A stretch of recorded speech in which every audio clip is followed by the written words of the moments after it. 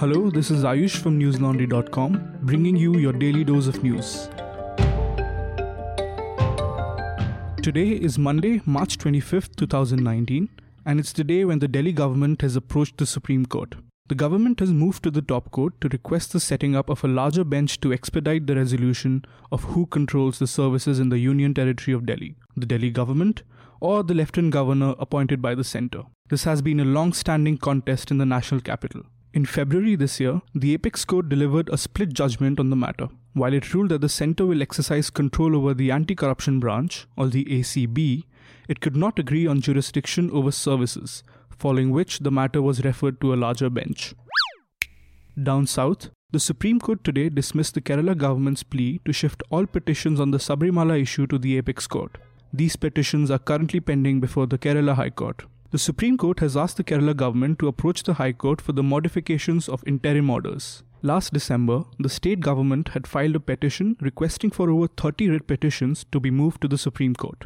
These petitions questioned excessive police deployment and security measures near Sabarimala and challenged the verdict allowing women's entry into the temple. The Supreme Court also dismissed another petition by the Kerala government asking for a stay on the 3-member committee appointed by the Kerala High Court to oversee the situation in Sabarimala. It was in November 2018 that the Kerala High Court ordered the constitution of this 3-member committee.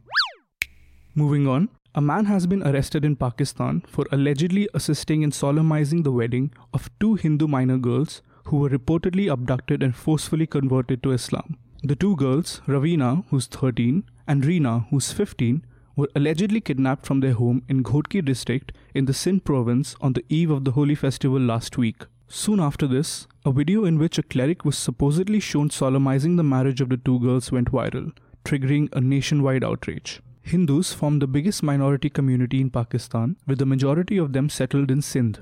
According to media reports, approximately 25 forced marriages take place every month only in the Umarkot district in the province. According to multiple reports, intelligence agencies have alerted police in Delhi, Mumbai and Goa about threats from the Islamic State and Al-Qaeda. There have been 2 inputs which warned revenge for the Christchurch shootings in New Zealand earlier this month. The inputs suggest that terrorists might try to use a vehicle or a knife in attacks that might be directed towards Israeli tourists. The agencies have recommended an increase in vigil around the Israeli embassy in Delhi, the Consulate General in Mumbai, as well as around synagogues and Israeli tourist spots in these cities and in Goa.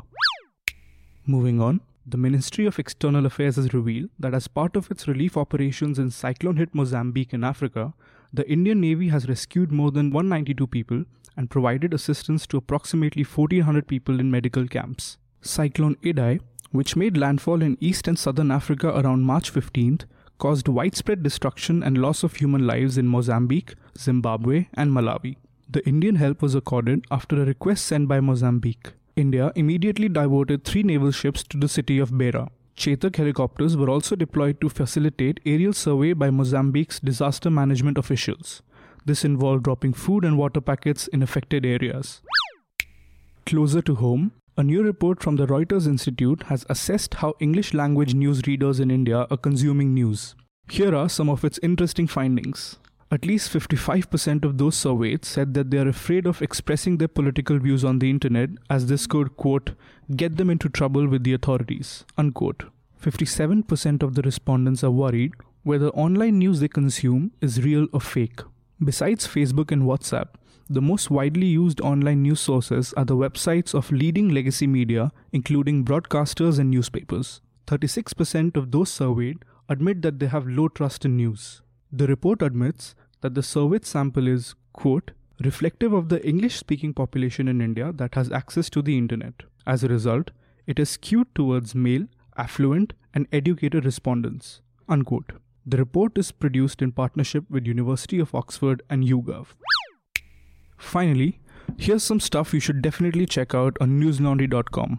On March 13th, the Madras High Court came down heavily on Delhi-based media outlets for their lack of priority in covering the sexual assault of a college student in Tamil Nadu's Pollachi town. In his report on this case for News Laundry, Gaurav Sarkar writes that these series of assaults were in fact one of the darkest extortion rackets in Tamil Nadu in recent times. To find out why, read Gaurav's lowdown on the racket on our website, www.newslaundry.com. Remember that it takes considerable amount of time and resources for reporters like Gaurav to do such reports. So support independent media and subscribe to News Laundry. That's all for today. Have a great day or a good night depending on where you're listening from. See you tomorrow. All the News Laundry podcasts are available on Stitcher, iTunes, and any other podcast platform. Please subscribe to News Laundry. Help us keep news independent.